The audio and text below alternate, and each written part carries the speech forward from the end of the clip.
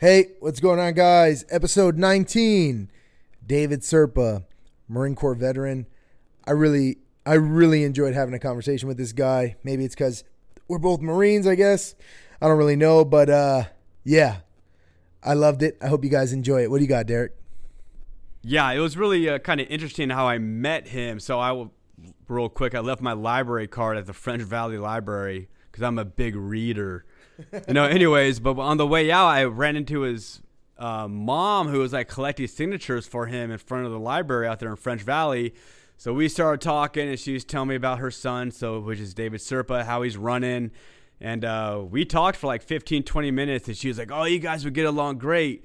And then I was at AmFest, and then I ran into him again. I ran to the mother and finally got to talk to David and offer him to come on the podcast, and he was all about it. And yeah, man, he's very solution-based. I liked all the stuff he was saying. Really smart guy. He's written a couple books. He has a real vision for like how he could turn California around, and he has a real insight to how like some of these rhinos that are like running the city council around here. And yeah, he just had a lot of good ideas. It was a really, really good interview. I liked it a I hope you guys enjoy. Okay. Yeah, we can just jump right into it. But do you want to talk about it now on the podcast? No, just really quick. Yeah. So, I ended up having these people that I talked with, and they were like, trying to figure out how much of a Republican I was, because I registered as a Republican like this year. And they were like, we just want to figure out where your loyalties lie. And I was like, I want to make it perfectly clear. I do not have Republican tattooed on my back. I have Patriot tattooed on my back. Yeah. I don't give a crap about the local Republican Party. And this is something, I'll say this right on the air, there's nothing that's more hated right now than the local Republican Party. Yeah. Democrats hate the local Republican Party, and Republicans hate the local Republican Party. Yeah. So as far as I'm concerned with their, corruption and their incompetence and, their overall stupidity, they made an enemy out of somebody that they didn't need to make an enemy out of. Right. They could have freaking played nice in the sandbox. Yeah. Because ultimately what I want to do is I want to win elections. Yeah. You know what I mean? I want to create a winning organization out of the Republican Party. You ever wonder what is the truth? There go those two guys again. Why do they care so much about the truth? I honestly think their questions for the truth are problematic. Don't we all?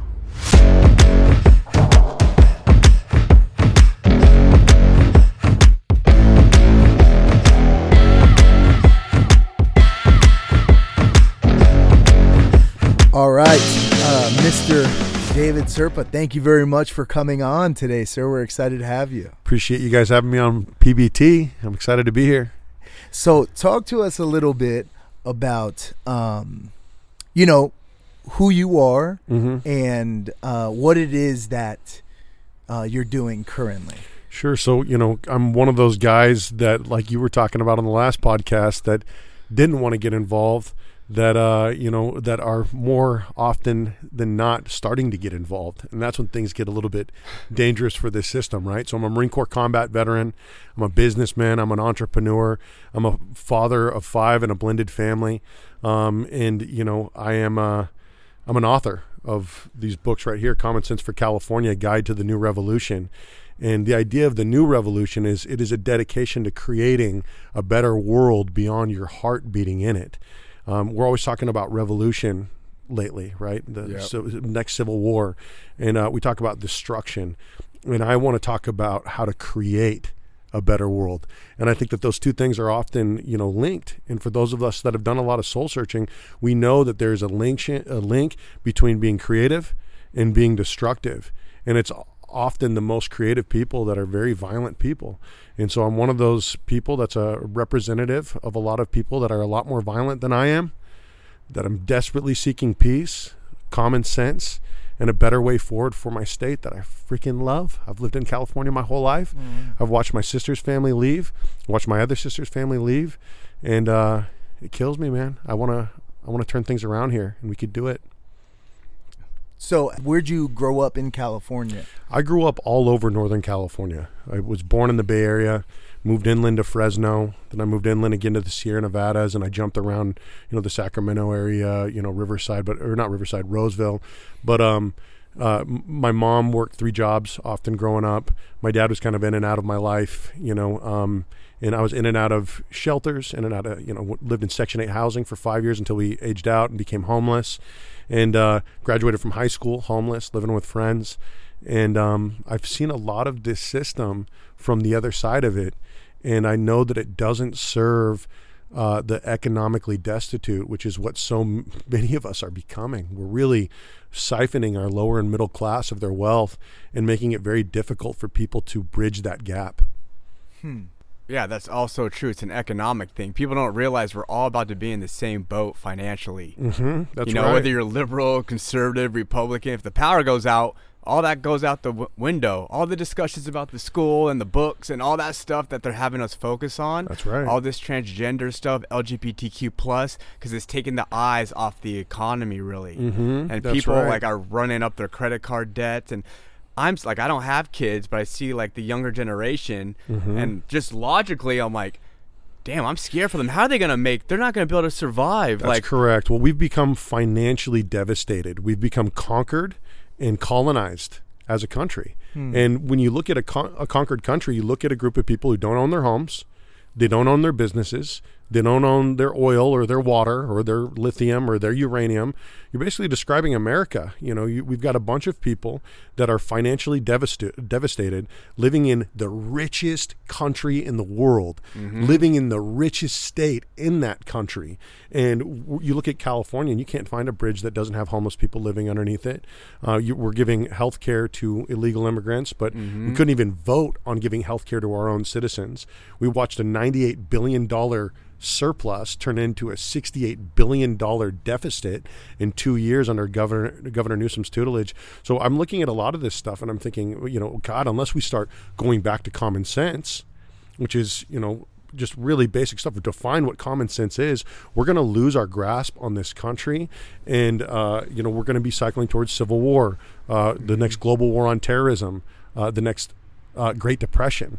So the answers are pretty simple. I want to go to water being the cornerstone of every great society. Why are we not invested in desalination, funneling our fresh water inland, growing the food that we eat here, which would bring down food cost. And that's by design. They want to dry up our state. They want to drive down the cost of real estate. Water. Now, energy.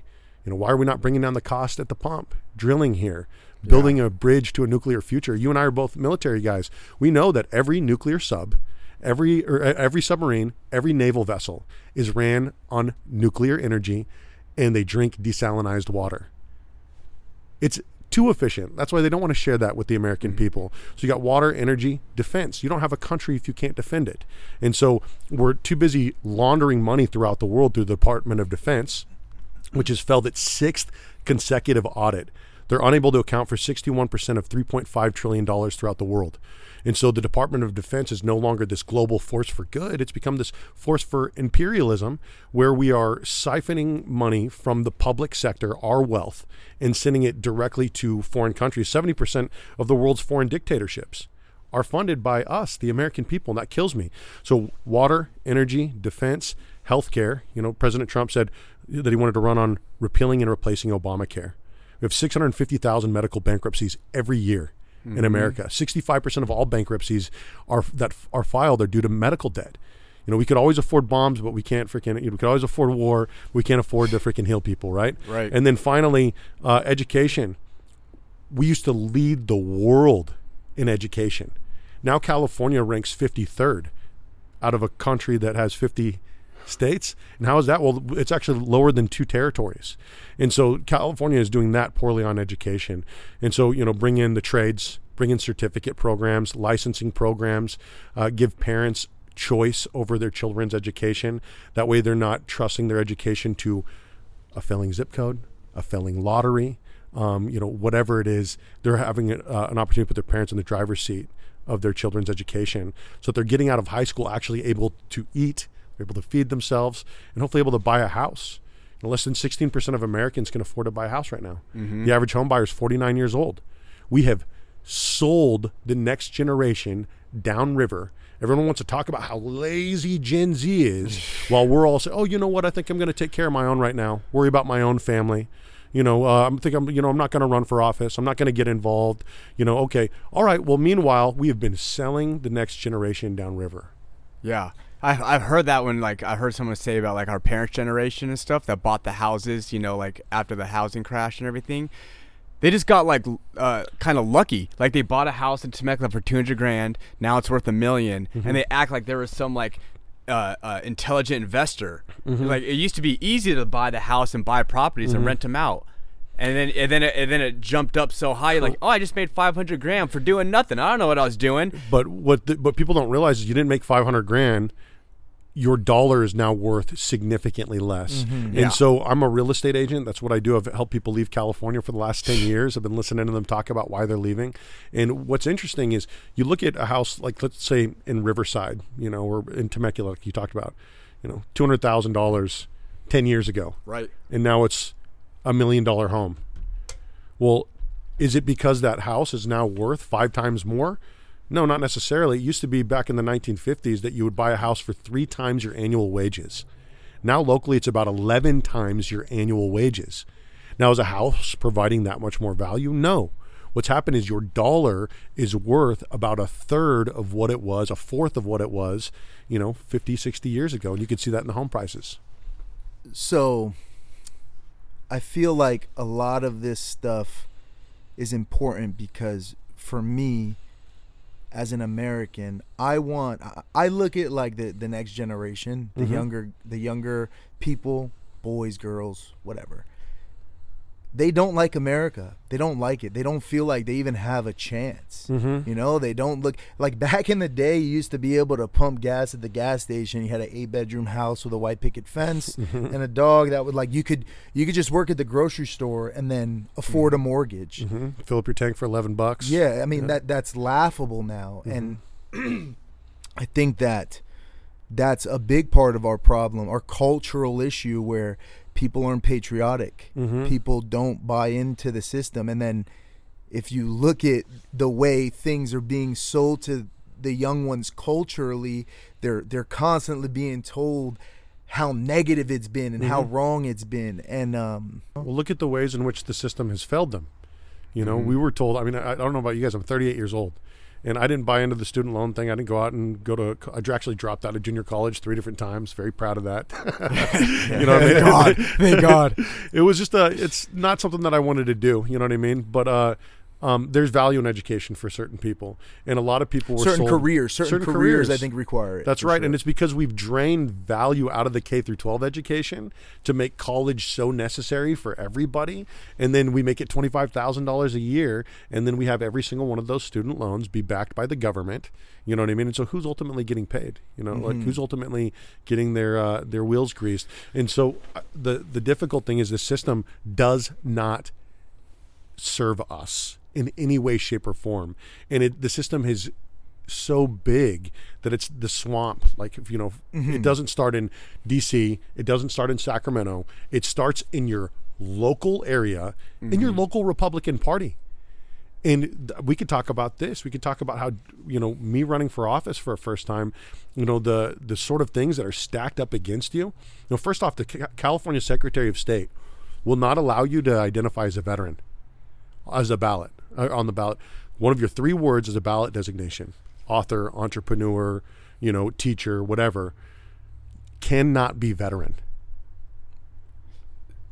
They're terrified of the veteran movement. I think that's why we were just talking about that yesterday. He was kind of filling me in about the VA and like how it works when you retire from that, because I don't know, but how it works when you retire from the military or get out, and how like you can't get the insurance you want for mental health, and the VA is just so backed up. The VA is like might as well be, it sounded to me like a front. It's not even like they don't care about.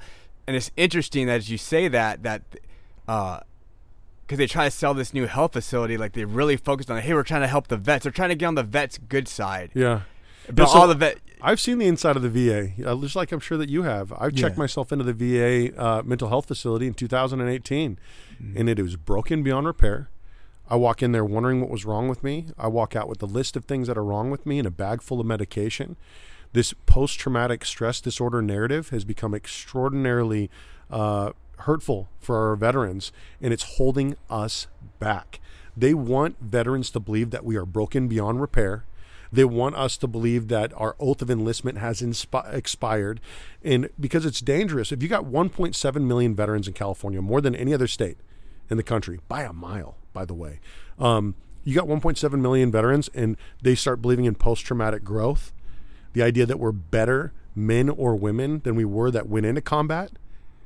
I mean, holy smokes. That's a dangerous narrative. All of a sudden you start believing that the best of us are the ones that were willing to die for this country, that in the event that we were attacked, these were the ones that would go and pick up a rifle like you were talking about in your other podcast and show up and flak up and lead and be willing to die for their country, but not go and hide with the women and children and, with the billionaires, the women and children and billionaires in the bunkers, right? The ones that would actually show up. And so you can't identify as a veteran. You can't tell people that. So I try to fight that. I said, hey, listen, you can tell me that I'm not a veteran. That's fine. But I'm a Marine. Once a Marine, always a Marine. That's the official Marine Corps policy. It's on the website. I included all this documentation. Send it into them. Sick. United States Marine. We had a phone call. They tried to call me out on it. They said, hey, listen, you're no longer a Marine. I said, no, I am always a Marine. A Marine. There's no ex-Marine. There's no retired Marine. Yeah. I'm just now serving with a tie on instead of a flak. There's no expiration date on my oath of enlistment. 100%. I didn't get de-radicalized when I came back from Afghanistan. Yeah. You know what I mean? I didn't turn in my machine gun and they were like, okay, now you're going to go meditate for 72 hours and become a more peaceful person. No, man, I'm still the same radical. I'm still the same crazy dude that's willing to kill people to protect this Constitution of this country and against all enemies, foreign and domestic. I just know, like you know, that our enemies are here. Mm-hmm. Yeah, and I don't want to kill them. I don't want to kill anybody. I want this to be a peaceful revolution, but we've got two revivals that are happening right now in this country. We have a national revival, what it means to be American, being proud again of, I'm a nationalist. I believe in this country. I believe in these people. I believe in, putting Americans first and an American agenda first, and I'm a populist. I believe that we agree on 85 to 90% of stuff, but they're using these tactics to divide and conquer us because we are, like I said, we are conquered and colonized people. We pay more than 50% of our wages to the federal government or our state government or our local government for something that's not serving any of us. People make jokes, and I know that this is a touchy subject with the anniversary of J6. Mm-hmm. But people make comments about when do we get to use the guns. And I was telling Derek this the other day is I think that we're so far beyond that that it's too late. Mm. We've already been encroached, and it was the generations before us. Mm-hmm. We just are a society that got comfortable, and we've allowed the government to overstep so small but multiple times over 60 years. Violence is written into our Constitution, right? But you need 3% of the population to engage in violence in order to overthrow a government, right? But like you said, we're past that. It's an uphill battle now. Like, you're considered an extremist to say, oh, I believe in the Second Amendment. It's like the reason why there are people who are afraid of guns is because there's been so many generations in their bloodline before them that didn't normalize it. Back in the day, we used to walk around with firearms all the time. And when you don't exercise your rights, you lose them. 100%. And the government is always clawing for them. And if you don't realize that, then it's too late. And there's too many of us that just they don't care or realize it. So I think now it's, like you said, the local thing. It's about now it's time for accountability. This is what the people want, and it's not about, oh, we're gonna get it or we're not gonna get it. It's about, we told you what you wanted and you didn't represent us. We came to you on the main stage in the public area and we explained to you what we wanted. You did not represent us. It's time for you to go. It's time for the people. We relied too much on the mainstream media. They failed us miserably. 100%. There's a lot of things that I think COVID woke us up. You said this about COVID. COVID woke people up and was like, wait, hold on. What, Mm-hmm. like, what are we doing here? Not everybody was on the same page, and a lot That's of us right. didn't agree, and our rights were encroached again, you know? So I started writing this book. I'd outlined it before COVID started. And then I started putting pen to paper the day one of lockdowns. So I was thinking about a revolution as something maybe would 10 years, 20 years in the future. Maybe people would read this book after I died at some point. But now everyone's talking about it. And you said something that I have heard with people everywhere, because I'm talking to people about politics everywhere that I can. They say, past the point of voting. That's a scary sentence, because what does past the point of voting means? That means, hey, because they tell me, hey, I don't trust the elections, fix the elections and I'll vote. Or they tell me we're past the point of voting. Now, if we're past the point of voting, that means violence. That means Americans killing Americans on American soil. I refuse to believe that we're there. I refuse to believe that we're there. And so, I mean, what do you do the day after a violent revolution?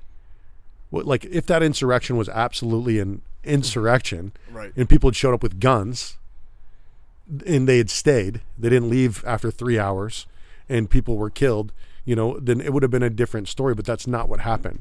What happened was a riot that got out of control. And, sure, there was some property damage and violence, but we all saw that during the Summer of Love. Mm-hmm. We saw that during the BLM rallies. And, that wasn't in our nation's capital. But the thing is, that was a lot of destruction to people's businesses, to Main Street and whatnot. But you see, all of that like, to me, that whole thing, I'm from Connecticut, so I have a lot of liberal family, a lot of liberal friends from like back home. And I talk to them and they're like, oh, that was just ridiculous.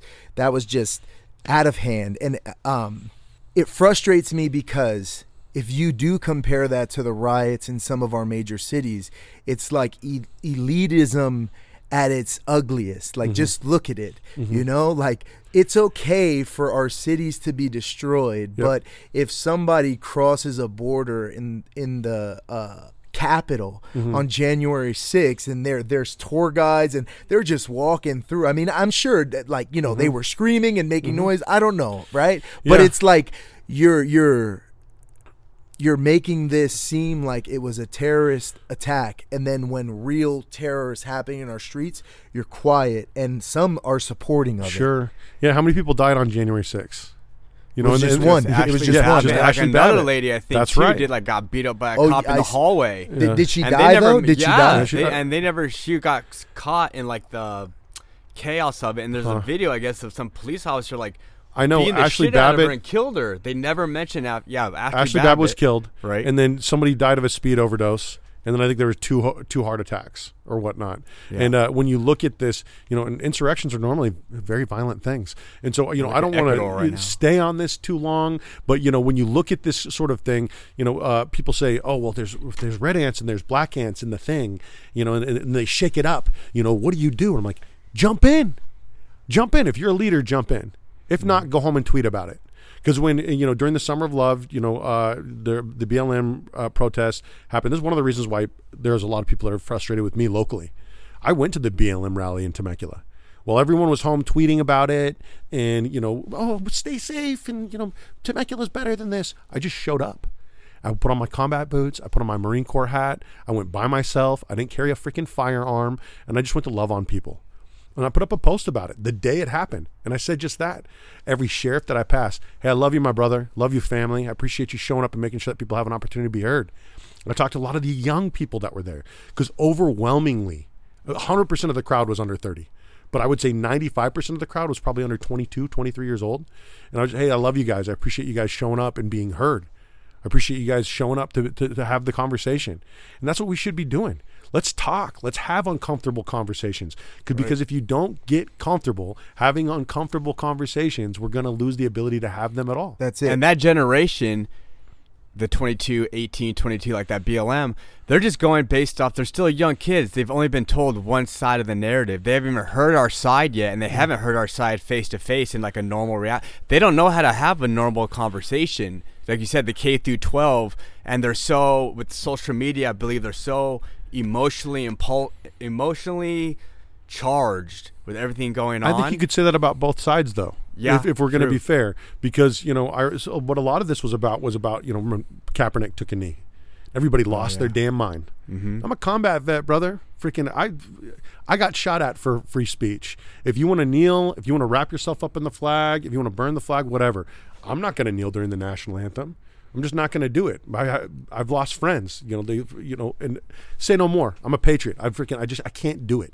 But I understand why people are doing it. And if you don't give people an outlet to have the conversations, then they're going to freaking act out. They're going to get stupid. Mm-hmm. And so a lot of these young people that are 18, 19, 20 years old, they've learned about things that our parents' generation still haven't learned about, that I learned about as an adult. Redlining, racial housing covenants, heirs property rights. In the heirs property rights, the way that black wealth was appropriated in the South is the same way that they're taking native land in Hawaii right now.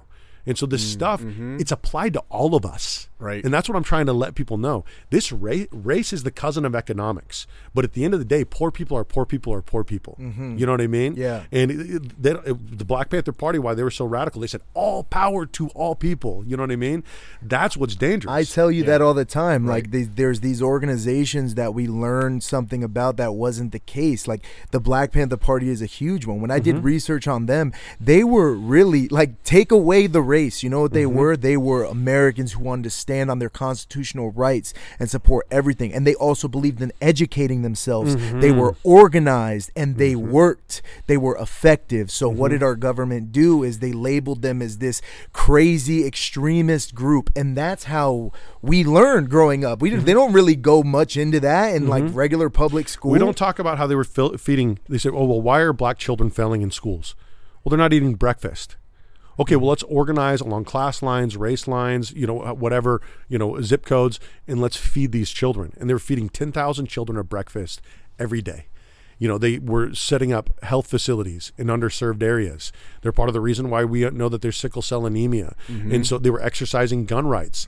The Mulford Act in 1967, which did away with our right to open carry in California, was done as a reaction to the Black Panther Party. I'm like, listen, man, those rights they took away from them while we were all cheering got applied to all of us.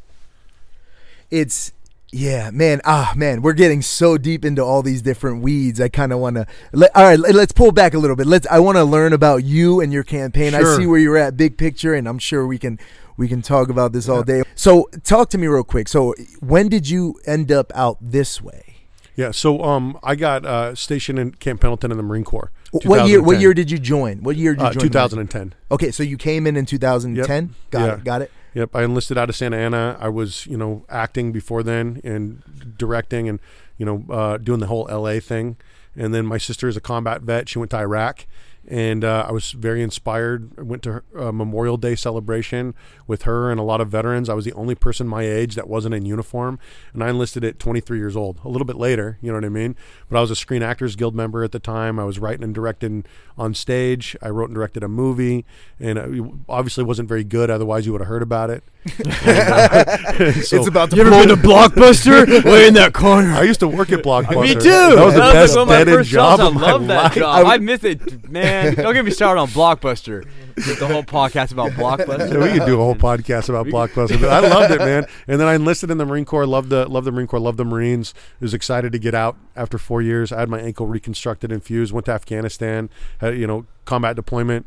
Spent a couple months freaking out there in the South Helmand River Valley, and then jumped into real estate. Did real estate for 10 years. That was all good and whatnot. But at this point, I'm feeling called to freaking serve in government, and I think that when you feel called to do something, when you get orders from higher, if you accept those orders and you go to your area of operation and you get more orders, good soldier, good Marine, you get more orders. If you don't follow orders, you don't get more orders. God stops talking to you. And so, 2018, I checked myself into the VA. We were talking about that. And they asked me, they said, hey, you think God's talking to you? I said, yeah, I think God's talking to me. You hear God? I hear God. Okay, well, you're bipolar. You're bipolar. You're autistic. You're, all these different things. Okay, that's fine. You know what I mean? But that's where I'm at. I'm a Christian. I'm telling you where I'm coming from. And I might not be everybody's view of what a Christian should be. And I might not be everyone's view of what a Republican should be. But I'm not marching to the beat of your drum. And I'm not here to beg for your freaking support, for your endorsement, for your money. I'm nobody's freaking boy. I'm nobody's freaking whore. And I'm locking eyes with the establishment right now, and I'm letting people know that, because they wanted to charge me so much money to do this. It's a pay-to-play system. To run. I'm going to blow the freaking curtains back. Okay, on this thing. yeah, please. So every single person that you meet with when you're a new candidate, all they want to do is they want you to meet with all the political prostitutes, the political consultants down in the red light district, the Republican Party, and you go down, they all dangle their leg out, and they tell you, oh, this is what I'll do for you. But what they're telling you is, hey, the first thing that they ask you, how much equity do you have in your house? We're going to need about $100,000 to $150,000 to get started to show you're serious. There's 3 ways that I get paid. I get paid $5,000 a month. I get paid a $50,000 win bonus, $75,000 win bonus, plus I get paid overage off of all your gear.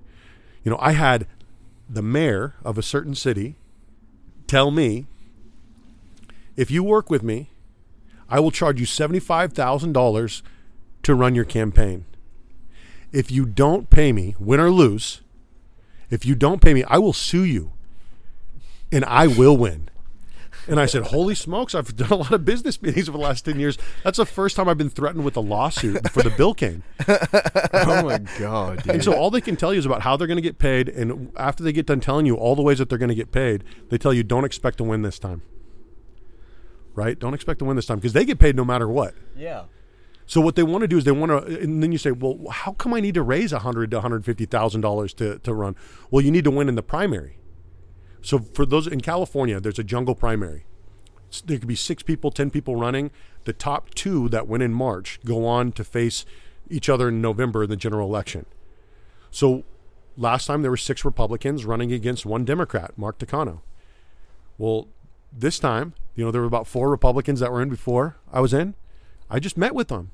I just had conversations with them. Somebody filed paperwork and said, hey, let's find you a different seat. You know, would you be open to helping me with my campaign? I've got people that were going to be running against me that are now running on my campaign. Mm-hmm. They're helping me get elected. Yeah. And the difference between me and everyone else is I didn't spend the $150,000 the political prostitutes wanted me to spend. I spent $3,500. That's where I'm at right now. Yeah. And I will win in March because it's just me and Takano. So I have about 11 months to run straight at the Republican Party, to run straight at the Democratic Party, to run straight at the whole entire system and expose it for what it is. I see. Okay, so things are making sense to me. Mm-hmm. Okay, I got to be honest with you, right? Because I think if you're gonna, I feel like if somebody's gonna do this, it's to kind of go after the Republican Party, kind of like you are. I mean that's what you said, right? Absolutely. I've been like, does he think he's gonna lose? Like, how are you gonna win? But it's like, oh no, you've already made yourself their golden boy, so they don't have a choice. They hate me. They didn't endorse me. So I'm the only Republican in the race. Right. The only Republican. Oh, but they're not endorsing they didn't endorse me. Okay. So the person I told you about earlier, the $75,000 person, I'll sue you, that person, was the final person to speak out against me and that endorsement. They said, oh, we can make him earn it.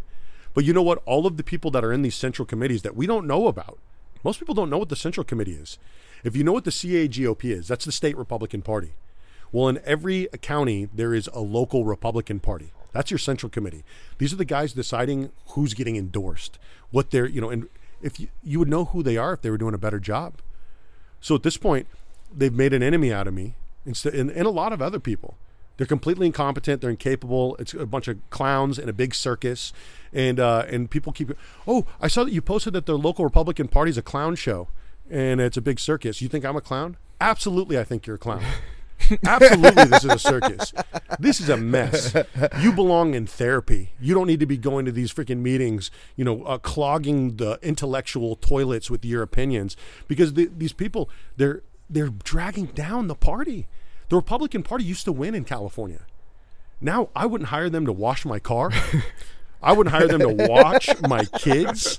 You talk about freaking the party of business. You know what I mean? The party of entrepreneurship, the party of family.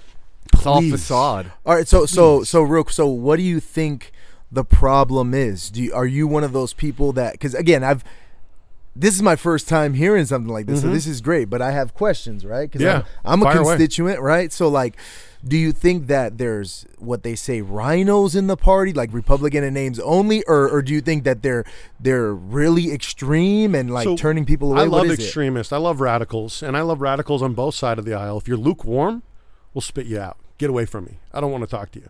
But if you're radical, let's have a conversation, because there's a really good chance we agree on a lot of stuff, right? Okay. The Tea Party, the freaking Occupy Wall Street, they probably had a lot in common. Let's get real for a second.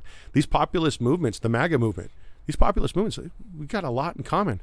But the problem is these local committees, these central committees, you got 6 people in every assembly district. And there's not even public record of all these people that ran, because no one knows and no one's running for office. So over 70% of them are just appointed. They just get appointed to their spot. So they've take it for granted. They've been derelict in their duty. They haven't been running the Republican Party. So I want to get people in there. And so what I did was they told me, oh, well, you could earn our endorsement. You could come back and you could earn it over the next couple months. And I thought, the filing deadline is in 3 weeks for all of you. You all have to run for office. So I got on the phone, me and a couple other people, for 5-6 days. And I called everybody that I know, people that I didn't know. I was like, hey, do you know what the Central Committee is? You want to run for office? And now I'm going to make them go back to the people who they've never gone to and ask for their endorsement, ask for their support. So ultimately you check it at the ground level. Get entrepreneurs involved, business owners, heads of nonprofits, churches, faith leaders. Get them all involved. People that are capable of leading these successful organizations, and then get them into the Republican Party so we could create a winning organization. I don't want a bunch of yes men. I don't want a bunch of puppets. I don't want a bunch of kneelers. But I want people that are capable and competent of seeing the new Republican Party to a place of leadership in California, so that we're not just running elections, running candidates, but we're winning elections. And maybe we could even flip this freaking state red. Because that should not be off the table. Yeah. Look at what a terrible job Governor Newsom has done. Look at every major city in California. We've ran out of U-Hauls leaving this state. This guy is a clown. Yeah. You know what's funny is I feel like even the Democrats don't like Gavin Newsom. He's really not liked around here. Like, we were involved in with the whole recall effort while they were collecting signatures, and they were literally telling people like, no, not Gavin Newsom. No. It was the state of California. It's like they made sure when they were trying to collect signatures for the recall that they did not identify with Gavin Newsom. And I thought that was interesting, because we all can acknowledge that it's really a failure in leadership. Yeah. It's a complete breakdown in leader. It's just bad leadership. You don't know how to set the example. That's right. You're so corrupt. You're so used to just like lying to people. You don't really care about like providing transparency. You want to provide the facade. Everything's good and we're going to take care of it. Oh, look at how quickly he cleaned up the city of San Francisco for Xi Jinping. Right. You know what I mean? Like, it's not that there's an absence of ability to get things done, but there is an absence of will. So he had an opportunity to vote for a universal health care. There was a universal health care bill for Californians that was going to the floor. Governor Newsom pulled that bill from the floor. It didn't even go to a vote. And so he doesn't have the best interest of the people in mind. Even when Democrats pass something that he doesn't like in the House or in the Senate, he just vetoes it. He just goes and puts a red pen through it. And it saved us a few times from some pretty radical and ridiculous legislation. But he's not an emperor. He's not a king. He shouldn't be able to do these sort of things. And so time and time again, we've witnessed, and this isn't just Governor Newsom, this is an overall failed Democratic Party in California. We saw the bullet train, all of that money go to waste. We voted for water infrastructure in 2014, $7.5 billion in water infrastructure, never got built. And so ultimately they capitalize on scarcity in healthcare, education, water, energy, food, etc., instead of banking on abundance, which is what we should be doing. We should be shaping the world. We should be building this kingdom, and not concerned with blowing up the other side of the world. If the kingdom of heaven is at hand, what are we doing on the other side of the world all the time? Yeah, I think people are surprised by my perspective, especially after, the withdrawal from Afghanistan. I'm so anti-war. it's none of our business. Amen. And we went to the Lexit event for the kids in South Central. Okay. A Christmas event. They gave free gifts. They had pony rides, a train going around the block. It was at a Catholic church. And it was just so beautiful to see, like, man, these kids, like, they're having the time of their lives. Mm-hmm. But what really blew me away was they showed somebody showed up with like canned goods. Mm-hmm. Then they put all the canned goods on the table. And the DJ said in English and Spanish that, hey, if anybody needs food, it's here, happy holidays. Man, people swipe that up so quick. Mm-hmm. And it's like, my kids do like canned food drives at their school, and you think it goes to the Red Cross and it goes to the homeless. The homeless and the people in need, the families who are struggling, live 50 miles from us. Mm-hmm. They're in our communities. I don't care. I don't care about some other country, and you could call me selfish or whatever. I don't care. Mm-hmm. Fix our problems here at home. We ran a food drive here in the French Valley Village Plaza, or every week we were passing out food, and you would be surprised at the type of cars that were pulling up during COVID that needed help. These weren't people that were freaking driving crappy cars. Some of these were really nice cars, nicer than my cars. But everyone is struggling right now, and in every community. It used to be that graduating from high school homeless was odd. That was the anomaly. Now we have more and more children that are doing that, and so we need to be able to turn this around. There's a reason why our children are disenchanted with America, and I love this country, but it's on us to be stewards of this country, to be worthy of the country that we inherited, and then pass it on to them in better shape than what we got it. And right now, have we done that? No, No. I don't think so. And this is such a huge opportunity for the country. I think, like I said, after COVID, that was a slap awake to a lot of people. 100%. And it's so refreshing to hear you finally, like, solution-based. Mm-hmm. Creating like, or we're kind of talking about that lately. It's like, I don't want to keep going negative comments and like fighting the left or the liberals. Like, it's a waste of time. We should just focus on our own, building our own community, people that have food stored, water, all the stuff we would need if, God forbid, there is a power out. I mean, God, all the movies are talking about it. You start solving problems without government's permission, without government's involvement, then you're dangerous. Yeah. Right. But you see, I talked to my wife about this the other day, because I do stuff on my street every like first Sunday or last Sunday. We set up a tent. I'll do like a brisket on the smoker, and people will bring stuff, and the kids come out and play. We put out the basketball hoop. It's nice. It's beautiful. And it's just on the streets, community, right? And like, I think about it, like, if our infrastructure were to fail, all electricity went out, all water went out, all oil, like you had no gas to your house, nothing. Most people don't even talk to their neighbors. You wouldn't know what to do. But think about if you knew your neighbors and you interacted with them. If that happened, we wouldn't all go to the grocery store and stock up on toilet paper. 100, like things wouldn't be as broken as it is. It's almost like we were so dependent on this construct. Yeah, so when I filed my paperwork to run for office, one of the things that they told me not to do is not to put my home address. I put my home address, roll up. I'll see you, right? Because, just like you, my community, my cul-de-sac, I know every person in my cul-de-sac. I know their kids. Their kids love me. We play Foursquare and basketball and capture the flag, and we're doing it all the time. And you know what? They love me too. And, we might not freaking hang out every night, but if there's a weird car freaking hanging out in front of my house, guess what? My cell phone's going to be ringing. Yeah, we get text. You know what I mean? That's and then so I'm going to be crazy. rolling out through my front door just as quickly as a couple of my Marine buddies that live in the neighborhood. Exactly. Guess what? These guys are bigger than I am. I'm 6'2", 250. Roll up. You are Come a big get dude. yourself I was like, some. oh, okay. You know what I mean? And so the thing is like, when you grow up in violence, and when you're baptized in violence, right? I grew up in I was baptized in the blood of the West Coast. You get what I'm saying? Freaking. Yeah. I'm comfortable in violence. I'm comfortable in confrontation. And so when people come at me and they try to get hot with me, whoa, you this. No. Come at me. Now I know you're an enemy. Let's get real. I love it when I know who my enemies are. I'm sick of the politicking. I'm sick of the whispering and the freaking, David Serpa this, David. Yeah, all those things.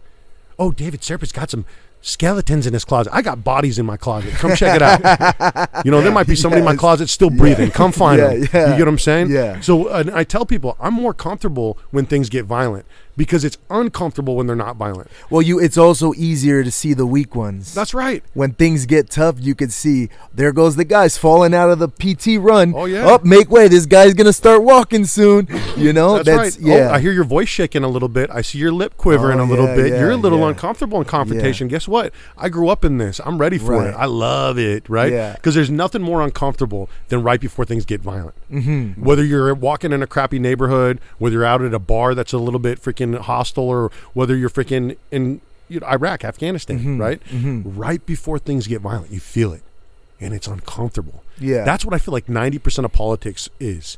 It's just right before it gets violent all the time. Wow. And I'm like, no, if you're going to scheme, I'm not a target. Targets don't shoot back. Be ready. Yeah. Because I'm going to come at you. I don't care who your family is. I don't care who you know. I don't care who you roll with. I don't have any friends. Yeah. I'm a weird dude. I'm always like this. This doesn't get turned off. Yeah. Guess what? I don't need anybody. I don't have any friends. So when I say things like that, some people get offended. Like, David Serpa, I'm your friend. I love you, brother. No, I get what you're saying. But guess what? Assume I don't have anybody. Yeah. I'll be freaking there by myself. Because, when I was in Afghanistan, one of the things that I would do, because I'm a machine gunner, and, I will open up fire when everyone else is getting down so everyone else can get to safety. That's it. And then I will wait for my boys to open up fire so that I can move. But until then, guess what? I'm firing at you at the cyclic from my freaking hip. That's what you have to do. I'm going to hit something. Accuracy by volume, right? Yeah. I'll keep you on your freaking heels. And that's my approach to politics, too. It's my approach to machine gunning, accuracy by volume. Mm-hmm. It's my approach to politics. I'm going to throw so much at you because I know so much about so much that I'm going to keep you on your heels. And that's what Republicans need to be doing right now. We've gotten our butts kicked all over the state of California, and we have deserved it. Because we've ran weak candidates with weak messaging. We've offered no ulterior party platform. And so, every time that the Republicans lose, we're just like, oh, yeah, well, they lost. It's California, right? Okay, well, let's buck up a little bit. Let's fight. Let's not cede territory. Let's start gaining ground, right? And so that's where I'm at with the Republican Party is, if we start recruiting good candidates, training good candidates, we start getting behind good people, and we might not win the monetary game, but we can win the military game. We can win the boots on ground. Mm-hmm. We could win in the trenches, right? Yeah, and I think there's this movement right now of it's a real grassroots movement. I see it throughout all of Southern California. The pendulum is swinging. I say the same thing. The pendulum is swinging, and I think what's happening is you're now getting the okay, get this, right? I think there's a lot of veterans who are stepping up, and I think rightfully so. I tell people all that it's like, if you fought for your country and you're just standing around and letting other people speak for you, I think you're an idiot. Yeah. We have more ground to hold a perspective and be involved and be informed and understand what's really needed. It's like the military people really should start coming 100%. Out, and it's happening. I mean, we see it. There's going to come a time where people are going to go, oh, he's a veteran, he served in the war on terror. Yep. When we go to these board meetings, right, and then there's a guy who is clearly very progressive. He's got like rainbow socks on, It's like the reason why it's hard for me to take that guy serious is because you're pretending to fight for a war. You're pretending. We had a war, buddy, and you didn't show up. It's hard for me to take those people serious. Yeah. It's like you want me to buy into you as this person that I have to vote for, but it's like, what have you done to serve? Are you here to serve, or are you here to be served? Yeah, no, I get where you're coming from, and I don't think it's the guy with the rainbow socks and the blue hair that's our enemy. I think that's what we're being taught, right? Yeah, that makes sense. Yeah, I think that ultimately, it's the person at home who's not doing anything that bothers me. You know what I mean? If you want to go and you want to pick a fight somewhere, even if you're misguided, I'm glad that you're up off the couch. You know what I mean? And I'll meet you with a microphone on stage in front of people. I'll meet you on we could debate on a podcast. I'm always down to have those conversations because, when you can get out of the echo chambers, you could find common ground to stand on, even with those people that seem ridiculous, right? So I lived a whole life in theater and television, stand-up comedy, sketch comedy, before jumping into the Marine Corps. You know what I mean? And I love a lot of I love a lot of my freaking Democrat brothers and sisters. You know what I mean? And I just happen to identify more with the Republicans. But one of the things that people said to me, or when we were having one of these millions of conversations where people are like, "Am I a clown?" Yeah, right. They said. Well, are you a Republican? How serious are you with the Republican Party? Are you dedicated? And I said, I didn't tattoo Republican on my back. I tattooed Patriot on my back. You know what I mean? I'm freaking. You could call me a rhino. You could call me a traitor. You could call me a Democrat or Republican. I don't freaking care. But I'm going to be doing everything that I can to do right by the people. Right? Mm-hmm. I don't care what letter is next to your name. Let's freaking roll, man. We've got lots of problems. The demons that you don't fight, you pass on to your children. And right now, we've just gotten way too comfortable passing demons on to our kids. That's true. I think that's a good point, right? You're right. The narrative does say, it tells like more conservative people that it's the guy with rainbow socks and blue hair. And then, and what's sad is it seems like they're being told, the more progressive side is being told that like the American flag is like conservative. That's now, right. And it's I went out marching with an American flag because one of the things that I want to do is I want to show, hey, there's a VFW everywhere. Mm-hmm. And march VFW to VFW. And I put in, I think, I don't know, 14 miles or something like that carrying an American flag. I got flipped off and I got cussed at, just holding an American flag. That's fine. They did it driving 60 miles an hour past me. They didn't get out and flip me off. Yeah, right. It was me and another Marine who's bigger than I am carrying an American flag. Like, let's go. But at the end of the day, man, freaking like you said, those people, they aren't our enemies. They're frustrated about a lot of the same stuff we are, and they're being told you're the enemy. Mm-hmm. Yeah. They see a white dude in his his mid 30s, early 40s, MAGA hat or whatever. They're like, oh, the MAGA extremist. You know what I mean? maggot. I get so much hate just hashtagging Republican, hashtagging GOP. F you maggot, you freaking insurrectionist. Brother, we are family. This country that we have, there's one America. There's one. Mm-hmm. We better find some common ground. I think that what's going to happen is I think we're going to find so much common ground because we've got this, we talked about it, this national revival, this fight for what our national identity is. And then we have this spiritual revival that's happening too. We're called to love one another above all things because it's love that covers a multitude of sins. I'm a sinner. I'm a dirtbag. Just assume I'm a dirtbag. Assume I'm the worst, right? Mm-hmm, mm-hmm. But freaking, I am doing my best to follow the freaking cross. I'm doing my best to love one another, right? But at the end of the day, I'm not running for head pastor. I'm running for a government position. And what I need to do is I need to build interfaith coalitions. I need to build coalitions with the libertarians, with the socialists, with the Democrats, with the Republicans. My district is a plus 24 Dem district. 48% Dem, 24% Republican. I'm going to win. I don't care. Stack them up, man. Freaking give me a Goliath to fight. I'm surrounded. Good. I know where my enemy is, right? Mm-hmm, yeah. So at the end of the day, I'm walking into this thing and I'm thinking, okay, I'm outnumbered. Okay, there's a Goliath that needs fighting. Okay, freaking I'm an underdog. Great. But what's going to happen is that populist voice, that unity voice is going to get so loud, they're going to have trouble shutting us up. Mm-hmm. We've got an instant ability to connect with one another throughout the world. And what you said about being anti-war, I'm so anti-war. Revolution is local. Revolution is local. We should be respecting the sovereignty of other countries. Mm-hmm. And because we haven't respected the sovereignty of other countries, we're having our own sovereignty as Americans denied right here on American soil. We've got our own revolution to fight, and it's right here. You know what I mean? We've got some people to hold accountable. Yeah, and you're so right too with like the other side, or the blue-haired rainbow, the people that show up. You're right. They still have enough passion. At least have enough passion to show up and like kind of stand on what they believe. Mm-hmm. Yeah, I think it's worse to people that are still like watching Netflix right now and like so unaware. They're just choosing not to look at what's going on. Yes. And it's like, yeah, they're more the apathetic person I respect the least. At least the liberal has their beliefs, but you're right.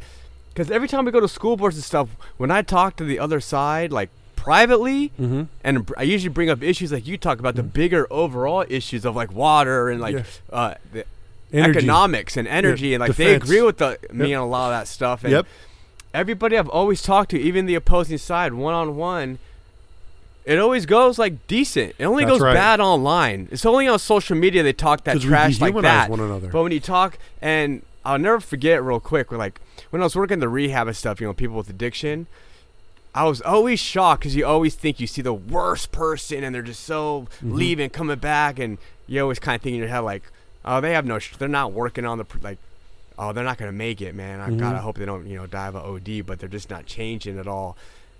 I never thought that person would but that's always a person that gets 15 years sober and makes the biggest change, and then it's helping, other people the most. The person that you almost thought, you never know. You never know somebody's trigger. Sometimes you go find somebody on the opposing side that's so extreme, and you have one good conversation with them and flip them a little bit to start looking up at who the real enemy is, and you get someone like that on your side. That's what they're terrified of. Like you said, that's the true populist movement, whether it's BLM or the LGBTQ plus.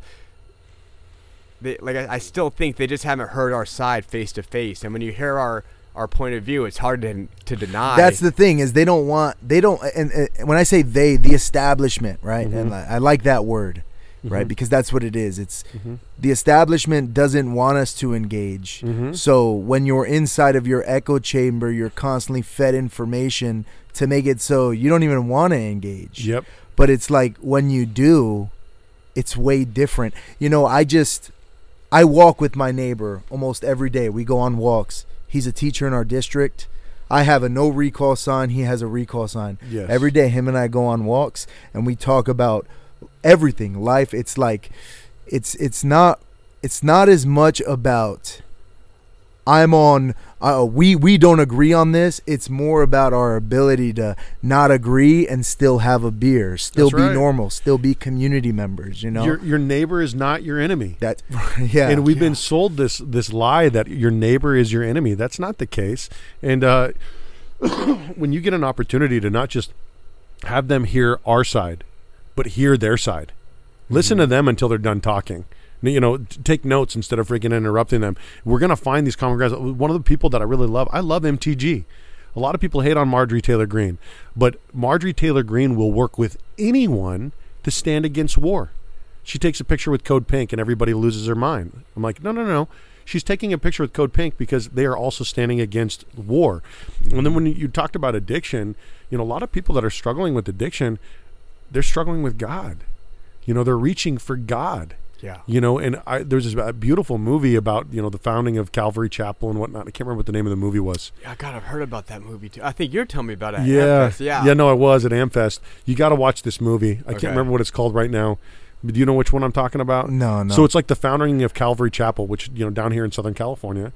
And a lot of young people, there's this guy who comes, he's like kind of a hippie, long beard and whatnot, but he ends up preaching a lot of truth. The guy brings him into a fold and whatnot, and he says, oh, these hippies are always doing drugs and blah, blah, blah. And she says, they're looking for God. They're searching for God. So you know what I mean? And that's what people are doing when they're looking for addiction. I think that's what God is. God is love. God is love. So my campaign slogan, it must be love. It must be God, right? So I know what my relationship is with God. That's love. That's, with love comes wrath, comes accountability. When your father holds you accountable, there's love in that. I wouldn't love, it would be hard to love a father that didn't hold you accountable. You know what I mean? And so we have an opportunity to love on people like we get loved on. You know what I mean? To listen to people. And everybody wants to be seen. Everybody wants to be heard. Everybody wants to be understood. And if we spend a little bit more time seeing people, hearing people, and understanding their point of view, we're going to be able to find that common ground. And not only will we be able to find it, we'll be able to sell it to them from their perspective. True. So I'm curious to know the position that you're running for, right? Because everybody, is there a certain, because you're running, it's Serpa for Congress, right? Yep. So is it just the Congress seat? How does that work? Is there a specific district, or is it? So I'm running for the 39th congressional district, which includes Riverside, Paris, Jurupa Valley, and Moreno Valley. This is a position that goes to D.C., go to the House of Representatives. The guy that I'm running against, his name is Mark Takano. He's been in there for 12 years. He was made famous by the Matt Walsh's documentary, What is a Woman? I saw an interview where you were explaining that. Which guy was here in that documentary? He's an Asian guy. And when he wouldn't do the interview, he said, I think we're done here. He said, I think we're done here. So that's him. And then he also debated Mike Tyson, whether Mike Tyson should be able to box other women if he identifies a woman. He spoke out against Parents' Bill of Rights. Sort of this kind of ridiculous stuff that I think that we should just be able to kind of move past. You know what I mean? Yeah. And, let adults be adults, but protect our children, protect women in these spaces. And that way we can actually talk about real things. My biggest issue with him, however, is that he is the ranking member in the Veteran Affairs Committee in the House, even though he's never served in military. You know what I mean? Why do you think that happens, man? It drives me crazy. All of those positions are bought. So you fundraise enough money. What happens is Republican and Democrat. And a great book called Firebrand by Matt Gaetz, and he pulls back the curtain on a lot of this. And I'll tell it to you when we leave too. But Firebrand by Matt Gaetz, and he says that what ends up happening is with the first year that you get into Congress, if you can raise a bunch of money, you're going to show up and they're going to say, "Hey, send $150,000 across the street, like from your campaign account to the National Republican Party." And then that will determine whether or not you get certain seats in certain committees, right? Because otherwise you end up not in any committees or in trash committees. So basically what you do is you buy your committee seats from the Democratic Party if you're a Democrat and from the Republican Party if you're a Republican. We have an oligarchy.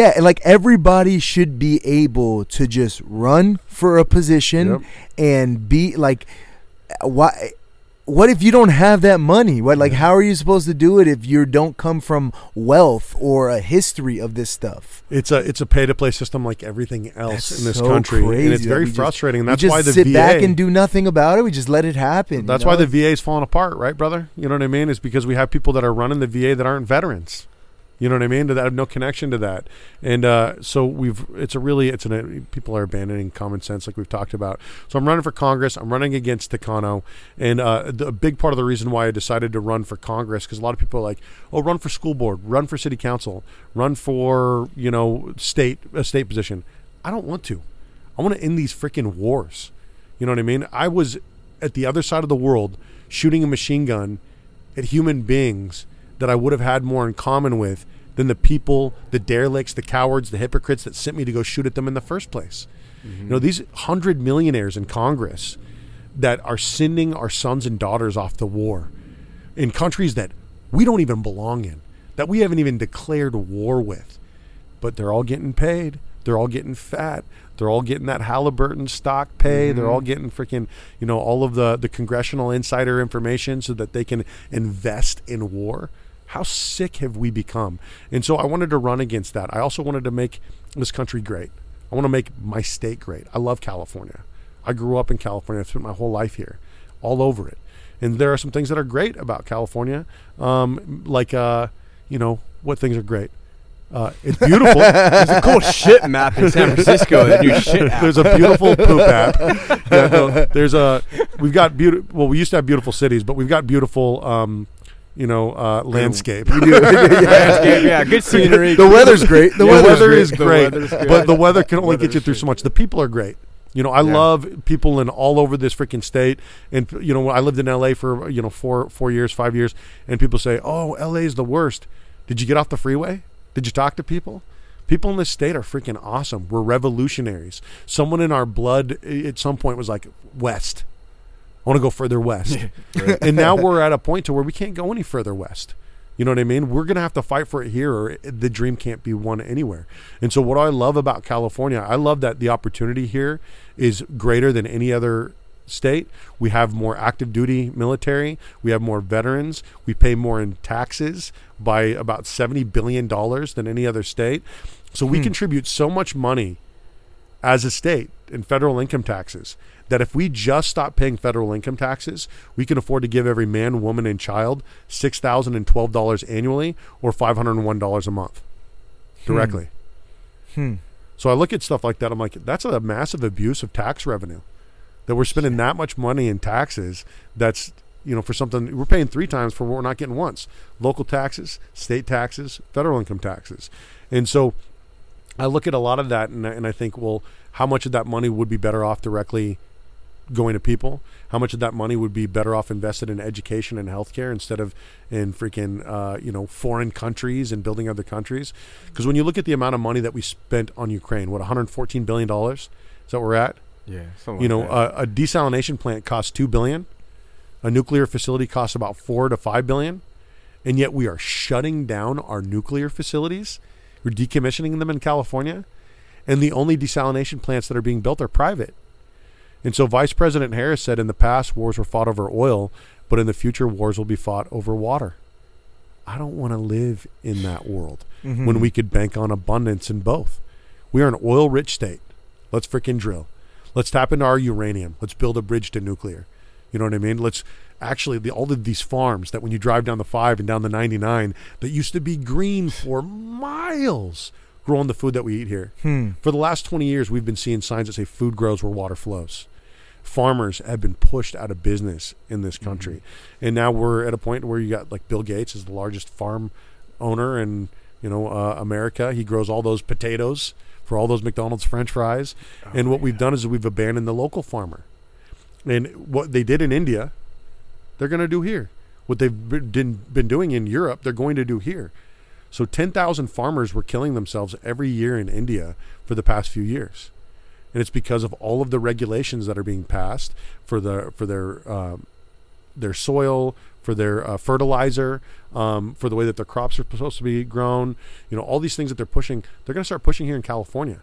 They've already done away with the small combustible engine. We're supposed to be seeing the end of that. That's going to see the end of the farm. I don't know how many farms you guys have been on, but there's not a lot of extension cords running around everywhere.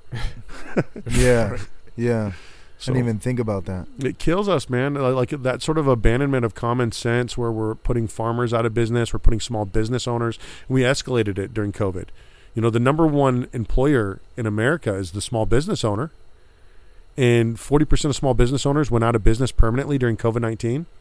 Yep. This is a direct attack on our American middle class. And, I know you talked about a lot. You talked about a lot of issues that we have that you see problems with. I'm curious to know, is there anything that you could talk about specifically on how to actually fix those issues? I know you talked about infrastructure, water, and I want to talk to you about desalination offline. But specifically, how do you see us fixing this? And what would you say the timeline would be? Well, so the physical infrastructure is huge. Like you talked about, water, energy, nuclear energy, oil, there's no reason why we couldn't freaking get that thing moving, rocking and rolling, start growing our tech here, like our lithium, our batteries, you know what I mean? Because if the tech leaves California, it doesn't go to New York, it doesn't go to Texas, it goes to China, because you have access to an authoritarian government, you have access to cheap labor, and you have access to lithium. And so the timeline would have to be very quick because other countries are light years ahead of us on desalination. They're light years ahead of us on their lithium extraction. We don't even have the tools that we need to be able to extract lithium from the earth, even though we are rich in it. And China is not selling it to us. And so that's created another situation. 90% of our pharmaceuticals are created in China. That's a huge issue. And so I want to build infrastructure here. I can't give you a timeline because it's not realistic for me. Yeah. But hopefully sooner rather than later. And then I also want to invest in human infrastructure. When you invest in the health and education of human beings, our communities grow. When you can take small businesses and say you don't have to provide health care for people, the government's going to do it, you freaking go make rain. Go make money. You know what I mean? Because we don't manufacture here. We don't create anything here anymore. We are an economy that is based on sales, shipping, and service. We don't create anything. We don't manufacture. Sales, shipping, and service. That's why we have the largest concentration of warehouses anywhere in the world in the Inland Empire. And so sales, shipping, and service. And when an economy gets really bad, what happens is you go from sales, shipping, and service, and then you add 2 more S's. Men start selling their security, and women start selling their sex. And that's what's happening is instead of investing in creating a real economy with real infrastructure, real educational opportunities, we're expanding from sales, shipping, and service to security and sex, and less opportunities for our children. So K through 12 education, I would love to see licensing, certificate programs, apprenticeships being offered in the senior years, bring back SHOP so that we're giving people opportunity with their senior year. Not everyone needs to go to college, right? And then when it comes to college, I would love to see a massive investment in our public universities, in a revitalizing and reimagining what they actually are doing, because we know that we need more doctors. We know that we need more nurses and teachers and engineers to create this, create our future, to raise our children. And the best way that we can do that is by educating them and then not burdening them with massive amounts of student loan debt in order to do their job. Now, we know we need doctors. We don't want a doctor to come in and race through and do what they need to do so they can get to the next patient, so that they can pay their freaking exorbitant student loan debt. Yeah. Seems like common sense. I want our future to be buying houses and paying taxes. I don't want them to be putting off their starting a family or starting a job or starting a business because they can't afford their student loan debt. It's idiotic. And like I said, we can always afford to kill people, but we can't afford to heal people. Like, they're like, oh, well, look at how long it takes to get an MRI in Canada. Look how long it takes to get an MRI in California. Let's get real for a second. So why isn't government investing in that? Like, let's get a bunch of MRI machines. Let's invest in public health. Let's invest in creating the drugs that we need. Our patent system for our pharmaceutical industry only serves big pharma. It doesn't serve the doctors or the patients. We've got 10 different medications that equal, each one of them are over $250,000 a year. Things like fighting for your life as a child with leukemia. There's no reason why kids should have, brain or brownie bake cells for brain surgeries. And these are the sort of dystopian things that we hear about. Number one fundraiser on GoFundMe being for unpaid medical bills. I'm so sick of seeing my neighbors post something about my child is struggling or my wife is dying. We just need help. Like, are we better than that? I think we're better than that. President Trump was saying, I don't want to see people dying in the streets. We need to repeal and replace Obamacare. Obamacare was a failure. It was an insurance mandate. We don't need an insurance mandate. We need health care. Yeah. We're paying for it. We just don't get it.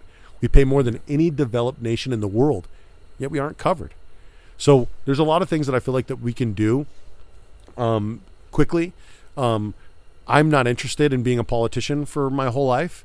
If I go in for 2 years and I piss a bunch of people off and they kick me out, good. Yeah. See ya. I'll piss right off and I'll go write my books and play my music and freaking get 5 acres somewhere and just, whatever. But the other reality that happens is there is someone watching you that you've now set the tone for. Yeah. You see, and I think that this is going to be a ripple effect of people who are coming in to do that. And I think the same thing. Good. Right on, brother. I appreciate you saying that. That's one of the things that I wrote in my book was if you're listening to this and you've made it this far into this podcast, run for office. Pick a seat. Pick a fight. You know what I mean? Get involved. And if you're not someone who wants to run for office, get behind someone who's running for office. Like, we've got a fight in this country. And if we don't win it this year, I'm not sure that it can be won again. You know what I mean? Mm-hmm. And it's not with the left. It's with the top. Yeah. It's with the oligarchs. In the past, when people acted the way that our American oligarchs are acting, we not only threw tea into the harbor, we cut some freaking heads off. We freaking started revolutions. You know what I mean? Yeah. Oh, when you call them oligarchs, not just the establishment, not just the rich, not the elites. They want to be called elites. You're not an elite. What are you elite at? You're a hoarder of wealth and material. You're a psychopath. That's so funny. And it was handed to them through generations. They didn't earn any of it. We call them elites, and they're the actual worst. They're the worst. I mean? It takes a narcissist. It takes a psychopath to hoard that much wealth. And what does it say in the Bible about the rich? Right? These are not like, why are we not speaking out against the rich as aggressively as we're speaking out against gay people? Because it's uncomfortable, because they're the ones funding our campaigns. But holy smokes, during COVID-19, while the lower and middle class lost $1 billion a day, a new billionaire was created every day. That's a direct correlation. They were siphoning our wealth. So I don't have a lot of compassion for people that, 200 years ago would have had their heads chopped off. Yeah.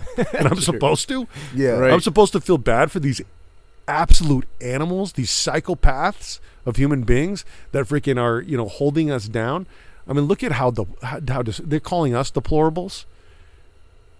I'm sorry. Look at Oprah and The Rock and, their fundraiser after, the freaking houses are still smoldering and they're wanting to raise money for. And the government's not letting the insurance companies come in there to give the people their insurance money for their house. That's right. So they're like living, they just left those people literally with like just no house. And how many investors were calling people immediately? Oh, yeah. Immediately. And so you've had the heirs property rights, people getting their rights of their property being bought out from underneath them because somebody went out and bought a majority of the rights to that property. So we're in trouble, man. We've been conquered, we've been colonized, but I really do truly believe that America's best days are ahead, that we have the ability to rise above this. And I really mean it. I really mean it with all of my heart. We just have to stop thinking that our neighbors are our enemies. I love that you go out walking with somebody that you politically disagree with, every day. Great. What a beautiful freaking thing. Let's apply that to everybody. You know what I mean? Like everybody that I see, I don't look at anybody and freaking, oh, that person's not my brother. You know what I mean? Like my dad was adopted. Okay. I grew up not knowing what I was. I didn't know if I was, people, oh, I swear you're Spanish. Oh, I swear you've got to be Jewish. Oh, I swear you're Middle Eastern. And people would tell me all sorts of things. Turns out I'm 79% Irish. I find out as an adult, but I had no idea what I was. And so because of that, growing up, I thought I could be related to anybody. Anybody could be my brother. Anyone could be family. You know what I mean? Mm-hmm. And I truly feel like that. And so there's nobody that I find despicable. There's nobody that I find deplorable. There's no one that I would be unwilling to talk to. When you go out and you meet these people, you end up finding that they're struggling with a lot of the same stuff. I was at this 4th of July parade, and I'm hanging out with the VFW.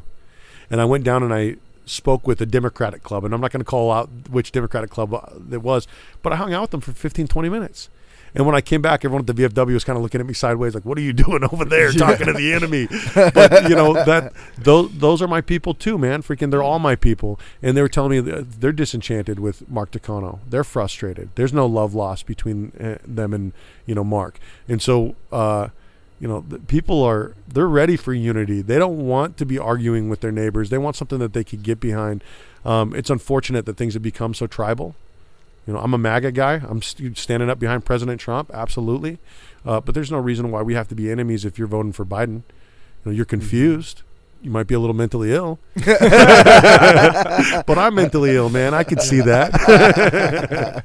All right, man. Well, man, I'm really happy we had you on. Yeah, absolutely. I appreciate having you. And I look forward to having you on again. I'd love to come back. Dude, when you make it up, don't forget the little guys in our backyard. You know what I mean? I'll be back in the backyard. Yeah. Yeah, thanks for coming out. What an inspiring message, man. It's good to hear somebody finally with some solutions. And yeah, the elites, I think people are the oligarchs. The oligarchs. They think people think that this war is like not winnable. Yeah. I think.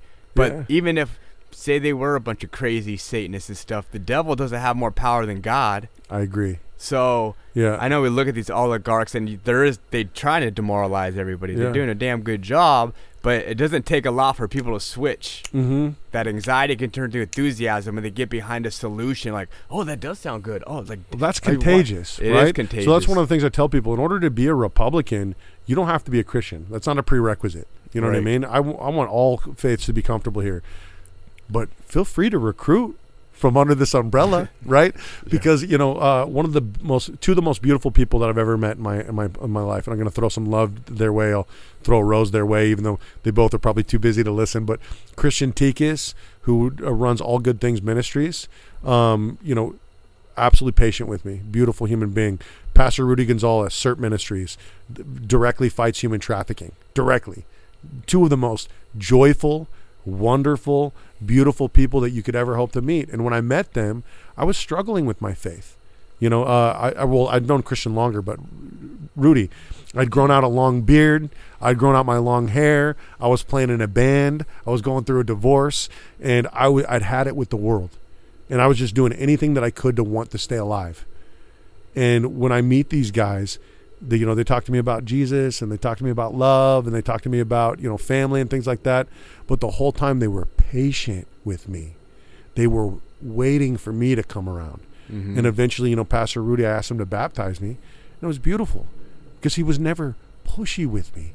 The dude just loved me and was willing to listen to me and sit with me when other people just saw that I looked like a homeless guy.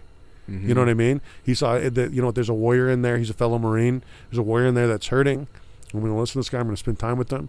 And so I'm grateful for these radical, crazy Christians, man. I'm grateful for these people that are going to love on people, and they get a bad rap, and they're told that they're hateful and that they're awful and that they're deplorables and they're despicable. It's like, no, man, freaking Christians, a lot of the Christians I'm talking to have so much love in their heart. They're overwhelmed by it. I get emotional sometimes just thinking about it, just driving along, thinking about God, thinking about Jesus, thinking about this incredible freaking, path that we get an opportunity to follow. You know what I mean? And so I'm grateful for these people. I love these people. You know what I mean? But I want those people know that that the Republican Party can be that big Reagan umbrella where we can have all these different faiths in here. And if we can unite around common sense and around love, I really believe that this country can be salvaged, and we'll see this national revival. We'll see this spiritual revival through, and when we're anchored in some good stuff, our country will come out on the other end better because of it. Hell yeah. Agreed. We'll close it out there. Thank you very much, brother. That was beautiful. Appreciate you.